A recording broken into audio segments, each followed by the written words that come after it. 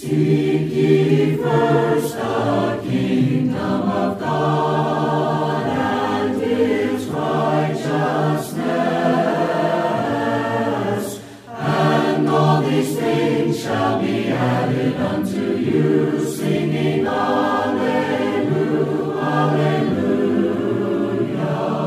Welcome to the Go and Teach Bible Study program presented by the Monte Vista Church of Christ in Phoenix, Arizona. We want to thank you for joining us today as we examine the truth of God's Word and the answers it holds to life's most important questions. If you have questions about this lesson or would like to study further, please contact us at montevistacoc.com. Now let's open our Bibles and study God's Word together. Thanks for tuning in to the Go and Teach radio program. I'm Ryan Goodwin. I preach for the Monte Vista Church of Christ here in Phoenix, Arizona. There is nothing that we love more at Monte Vista than God. We love to talk about God. We love to study about God. We love to align our lives with His will. So if there's any questions that you have about God or about the Bible or really anything of a spiritual nature, then please reach out to Monte Vista. We'd love to sit down, open up our Bibles together, and get those questions answered. Now, our program today is going to talk about repentance. It's a word that's mentioned about 140 times in the Bible, and its synonyms are mentioned even more times than that. It is a word that's powerful in its true meaning, a word which evokes the truest feelings and passions of the Christian ideal, a word that means to improve oneself, to go beyond the muck that encumbers our souls, a word that carries with it the idea of flushing the sin out of our lives. Unfortunately, as I talk to a lot of other religious people, I don't find repentance being on their minds very often. Now, some groups out there are outright hostile toward repentance. They will not teach the idea that we need to change somehow or put a life of sin behind us when we become Christians. Some believe that all we have to do is either dunk a person in water and everything is just fine, or even worse, that all you have to do is read the sinner's prayer on the back of a pamphlet and nothing else needs to be done. Just come as you are is the popular refrain of a lot of religious groups out there. But if we look at the Bible, we'll find that God does expect much more of us when it comes to repentance. He expects not only a change of heart, but a change of action as well. It's one thing to just feel sorry about your sins, or really even worse, to not feel sorry at all, but just to leave it up to God. It's an entirely different thing to do something about it, no matter how hard it may be. The biblical definition of repentance is important. In any study of a word like this, you need to first look at what the word actually means, and especially in the context of the Bible. Now, in the Greek, which is the primary language of the New Testament, and the translated Old Testament, the Septuagint, the word for repentance is metanoeo, which literally means to perceive something after it's been done, and then to change one's mind about it. And the common usage of the word suggests a change of action as well, that when you perceive something after it's been done, and you determine to change your mind about it, that your actions are going to follow as well. It's not just the idea of acknowledging the fact that you have sinned or that you've had a sinful life before. And it's not just the idea of feeling guilty about that sinful life. It's perceiving what you've done, coming to grips with it, recognizing it, taking responsibility for it, and then changing the course of your life from then on. And every single time that repentance is used in the New Testament, it's referring to a change of action for the better. Nobody repents to get worse. You always repent to get better. Nobody repents to make things worse or to make more of a mess. You repent to clean things up, to improve something. Now, we know that repentance is an essential part of salvation because we see it exemplified and mentioned right alongside other actions that speak about salvation. In Acts chapter 2, verse 38, for example, the Apostle Peter is asked by the crowd, "What must we do?" And that's not just a suggestion they're asking for. They want to know, what are we commanded to do? What must we do? And he responds, "Repent and let each of you be baptized in the name of Jesus Christ for the forgiveness of your sins." That repentance and baptism is for, it is unto. In the Greek, it's eis. It is unto the forgiveness of your sins. Repentance and baptism accomplish the forgiveness of your sins. We see that repentance leads the soul to forgiveness again in Acts 5, verse 31, where again the Apostle Peter says, Christ is the one whom God exalted to his right hand as a prince and a savior to grant repentance and forgiveness of sins. We see that repentance also leads to knowledge. Go to 2 Timothy in the New Testament. This is 2 Timothy chapter 2, verse 25. 2 Timothy 2, verse 25.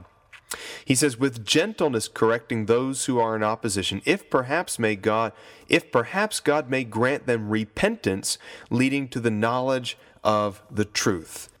So with the rest of our program, I want to look at 3 misconceptions about repentance that we often find in the broader religious community. So let's look first at the idea that repentance is limited only to those who already know what was right and wrong. That is, that ignorance provides some kind of exemption from accountability. That if you didn't know what you were doing was wrong, then you don't need to repent of what you were doing. If you were completely ignorant of it, then you have nothing to change, nothing to repent of. That ignorance somehow or another excuses us from accountability to God. And yet the Bible gives us very clear instruction in this matter. Take, for example, a story from the book of 2 Kings. It's in the Old Testament. In 2 Kings chapter 22, we meet a young man named Josiah. Josiah is king over Judah, and for years the people of his kingdom were completely unaware of the law that was given to them by Moses back at Mount Sinai. They were in complete ignorance of the laws of God. And yet, as can be seen from verse 11 of this chapter, when King Josiah was informed about the existence of long-lost scrolls from God, and he read from that law, he tore his clothes. Even in his ignorance, Josiah knew that he was guilty of sin. Not only then does he repair the sin in his life, but he also travels his country, tearing down high places and idols. We read of all of his good deeds in 2 Kings chapter 23 as a follow-up to his realization that they had been ignoring the law of God. Now, they weren't doing it on purpose. At some point years before, the scroll of the law of God had been tucked away. Somebody, out of neglect or on purpose, took the law of God, stuffed it in a little room in the temple, and sealed the door. Somebody either didn't want the law of God to be known, or somebody just didn't realize what they were doing in hiding away the law of God. Nevertheless, these scrolls were hidden away, and for years people didn't know, at least precisely. They couldn't read with their own eyes off the scrolls themselves. They didn't know precisely what the laws of God were, but they were still accountable to them, and they needed to repent. Nearly the whole chapter of 2 Kings 23 details how Josiah went about teaching the people the law and returned their hearts to God. How he reinstated the Passover festival. How he slaughtered priests of the idols. And, as is stated in 2 Kings 23 verse 25, there was no king like him who turned to the Lord with all his heart and with all his soul and with all his might according to all the law of Moses. Nobody was like him in the way that he turned to God. If ignorance is a valuable excuse for sin, then Josiah and his people had nothing to worry about. They were ignorant of all the sins they had committed, yet they still repented of them and obeyed the Lord. Now go to 2 Thessalonians in the New Testament. This is a short epistle, a short letter, in 2 Thessalonians chapter 1, verses 7 and 8. We'll start back here in verse 6 for some context.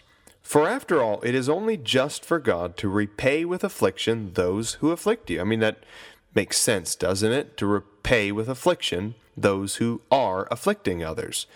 And to give relief to you who are afflicted, verse 7, and to us as well, when the Lord Jesus shall be revealed from heaven with his mighty angels in flaming fire. That is the judgment day.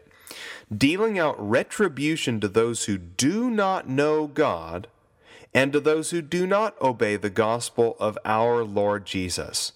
And these will pay the penalty of eternal destruction away from the presence of the Lord and from the glory of his power, when he comes to be glorified in his saints on that day and to be marveled at among all who have believed, for our testimony to you was believed. Now we see from this text that the punishment of God, the retribution, comes not only on those who disobey him knowingly, but also to those who do not know him. People who do not know God. To an unbeliever, this may sound like a very cruel thing, but to the Christian, this should sound like a call to service. This world desperately needs the gospel and its power unto salvation. It also reminds me of the analogy in Ezekiel chapter 33. In verses 1 through 9, we read there that if a city is pillaged and burned, and its occupants are slaughtered because the watchman of that city was lazy, neither the inhabitants of the city nor the watchman himself will be spared. Just because those unsuspecting citizens didn't know about an imminent attack doesn't mean they were exempt from that attack. And I think that analogy is really powerful. You might not know that you have cancer right now, but ignorance of cancer does not spare you from cancer.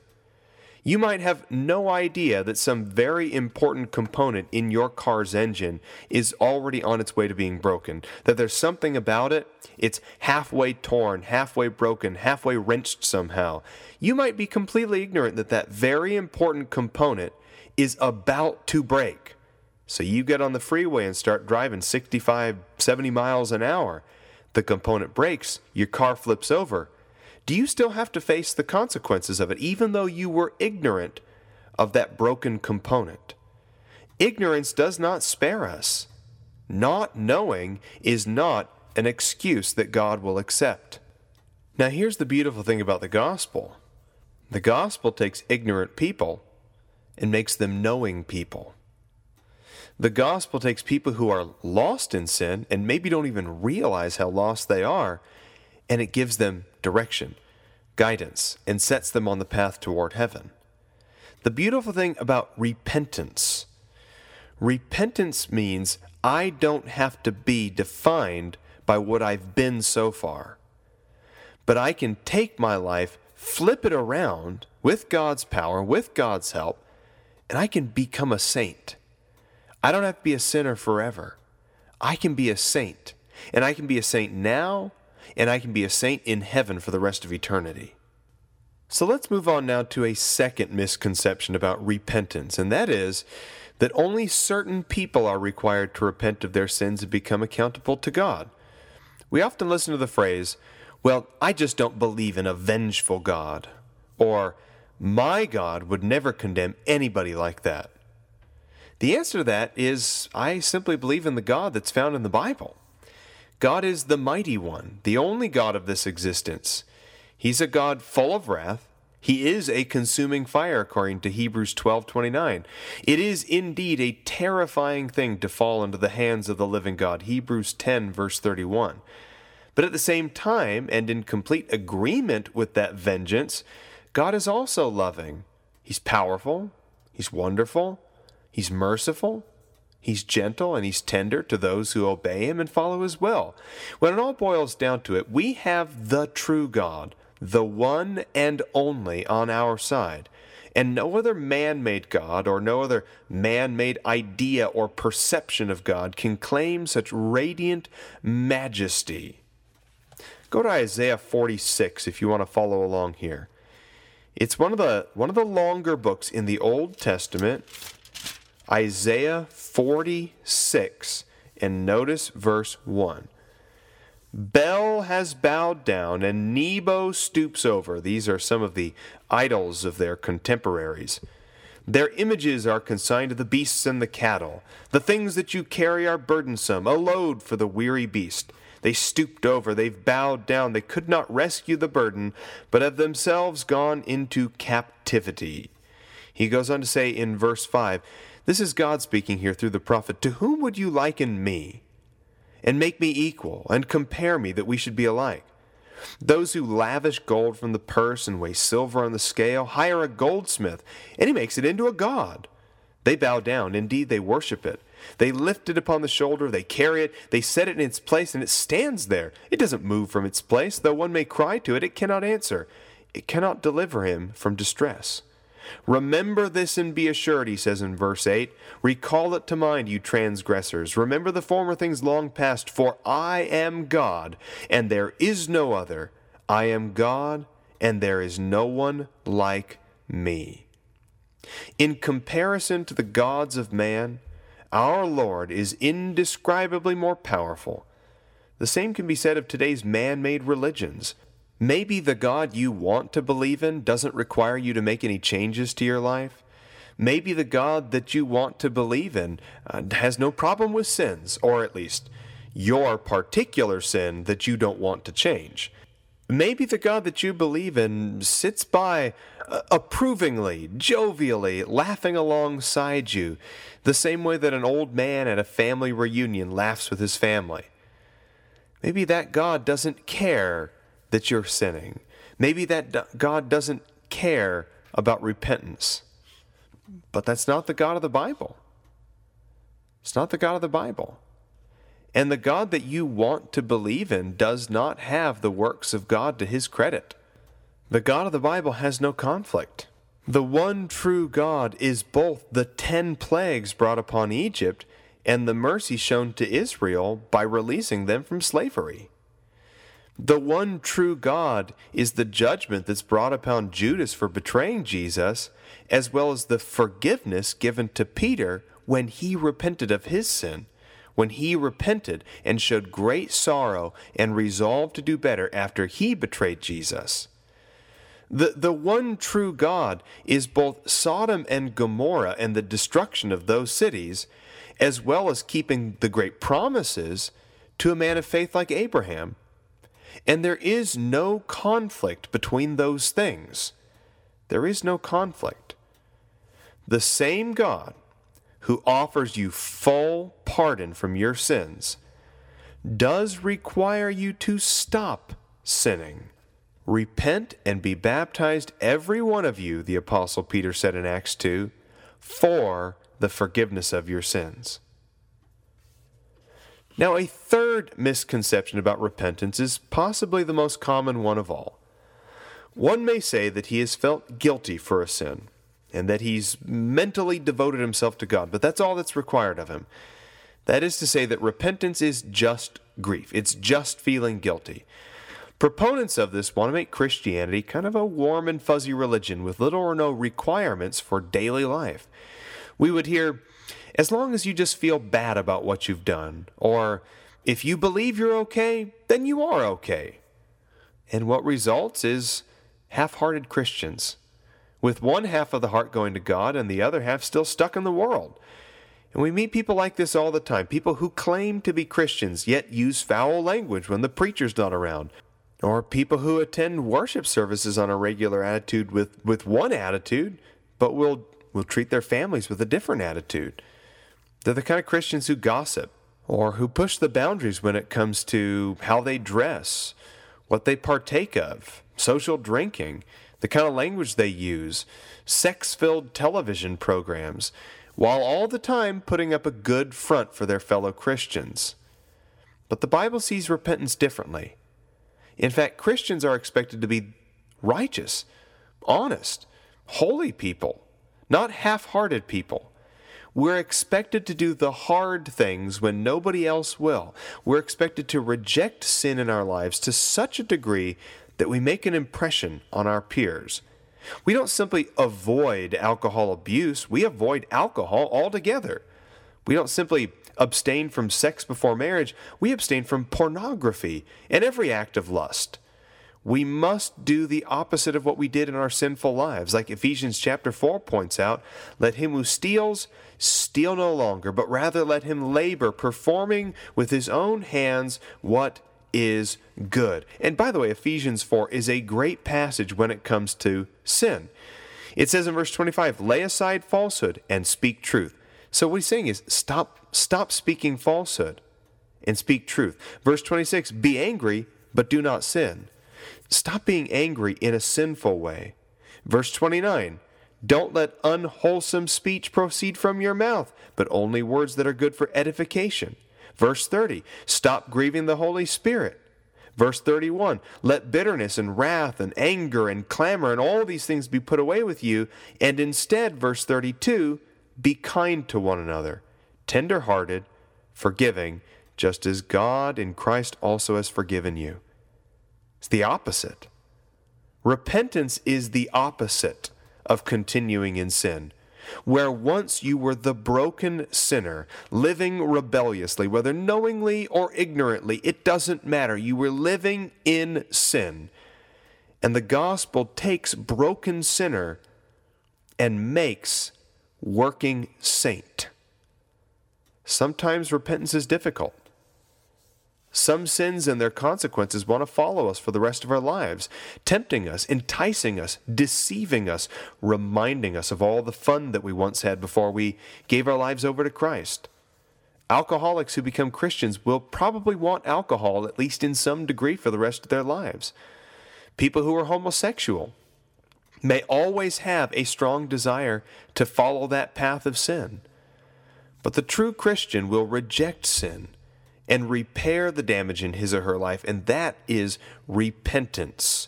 The true Christian will do the difficult task of following the Lord wherever that path may lead and whatever the sacrifice needs to be made. That is what repentance is. Let's start bringing this to a close with a really great example from 1 Corinthians 6. This is in the New Testament, 1 Corinthians chapter 6, beginning in verse 9. Do you not know that the unrighteous shall not inherit the kingdom of God? Do not be deceived. Isn't it interesting? Sin tricks us. Sin deceives us. Neither fornicators, nor idolaters, nor adulterers, nor those who are effeminate by perversion, nor homosexuals, nor thieves, nor the covetous, nor drunkards, nor revilers, nor swindlers shall inherit the kingdom of God. And such were some of you, in verse 11. Such were some of you. You were drunkards, and you were liars, and you were adulterers, and you stole things, and you coveted. You were these things. Now he says, you were. Past tense. Now, what's implied there is that you're not anymore. You were an adulterer, and you're not anymore. You were a drunkard, or you were a homosexual, or you were a reviler, and you're not anymore. You've put away the actions, not just the attitudes. You haven't just felt bad about it. You didn't just feel guilty about being an adulterer. You stopped being an adulterer. You didn't just feel bad about being a drunkard. You stopped being a drunkard. And such were some of you. But you were washed, you were sanctified, you were justified in the name of the Lord Jesus Christ and in the Spirit of our God. So there's some really valuable lessons we can learn from the Corinthians. Primarily, we find that these Corinthians, most of whom were Gentiles, were most certainly under a specific outlined law. That they were accountable, even though they maybe didn't know the specifics of it in their Gentile ignorance, they were under a law. They were not protected by ignorance, and they were not protected by their own self-derived moral code. The sins that are described in this text are very specific sins, some of which would not have been considered sinful to a Gentile, as in alcoholism or being a drunkard. It's not illegal for most people. Neither is homosexuality, and neither is adultery. These things aren't illegal, but these ignorant, unbelieving, supposedly lawless Gentile Corinthians were still being judged by God through Jesus Christ. And they were still criminals held accountable to the gospel. Another lesson that's valuable is that nobody is stuck in any kind of sin, no matter how strong the temptation might be. These Corinthians were a lot of things, and yet they changed, and they became Christians. Now again, that doesn't mean the desire instantly changes. It certainly doesn't mean that you're not going to face a temptation for the rest of your life that accompanies the sin to which you were so easily entangled. But you've got to change your actions. Overcome the action. These people were living in adulterous, incestuous relationships, yet they rejected that so that they could live for Christ. And when you live for Christ now, you will get to live with Christ for all eternity. And if you'd like to study this topic or any other topic of a biblical or spiritual nature, then please reach out to Monte Vista. Until then, keep studying, keep praying, keep seeking God. And as always, have a blessed day. Thank you for joining us today. To hear this program again, please visit our website at montevistacoc.com. If you're in the Phoenix area, come visit us at the Monte Vista Church of Christ. We're located at 2202 North 40th Street.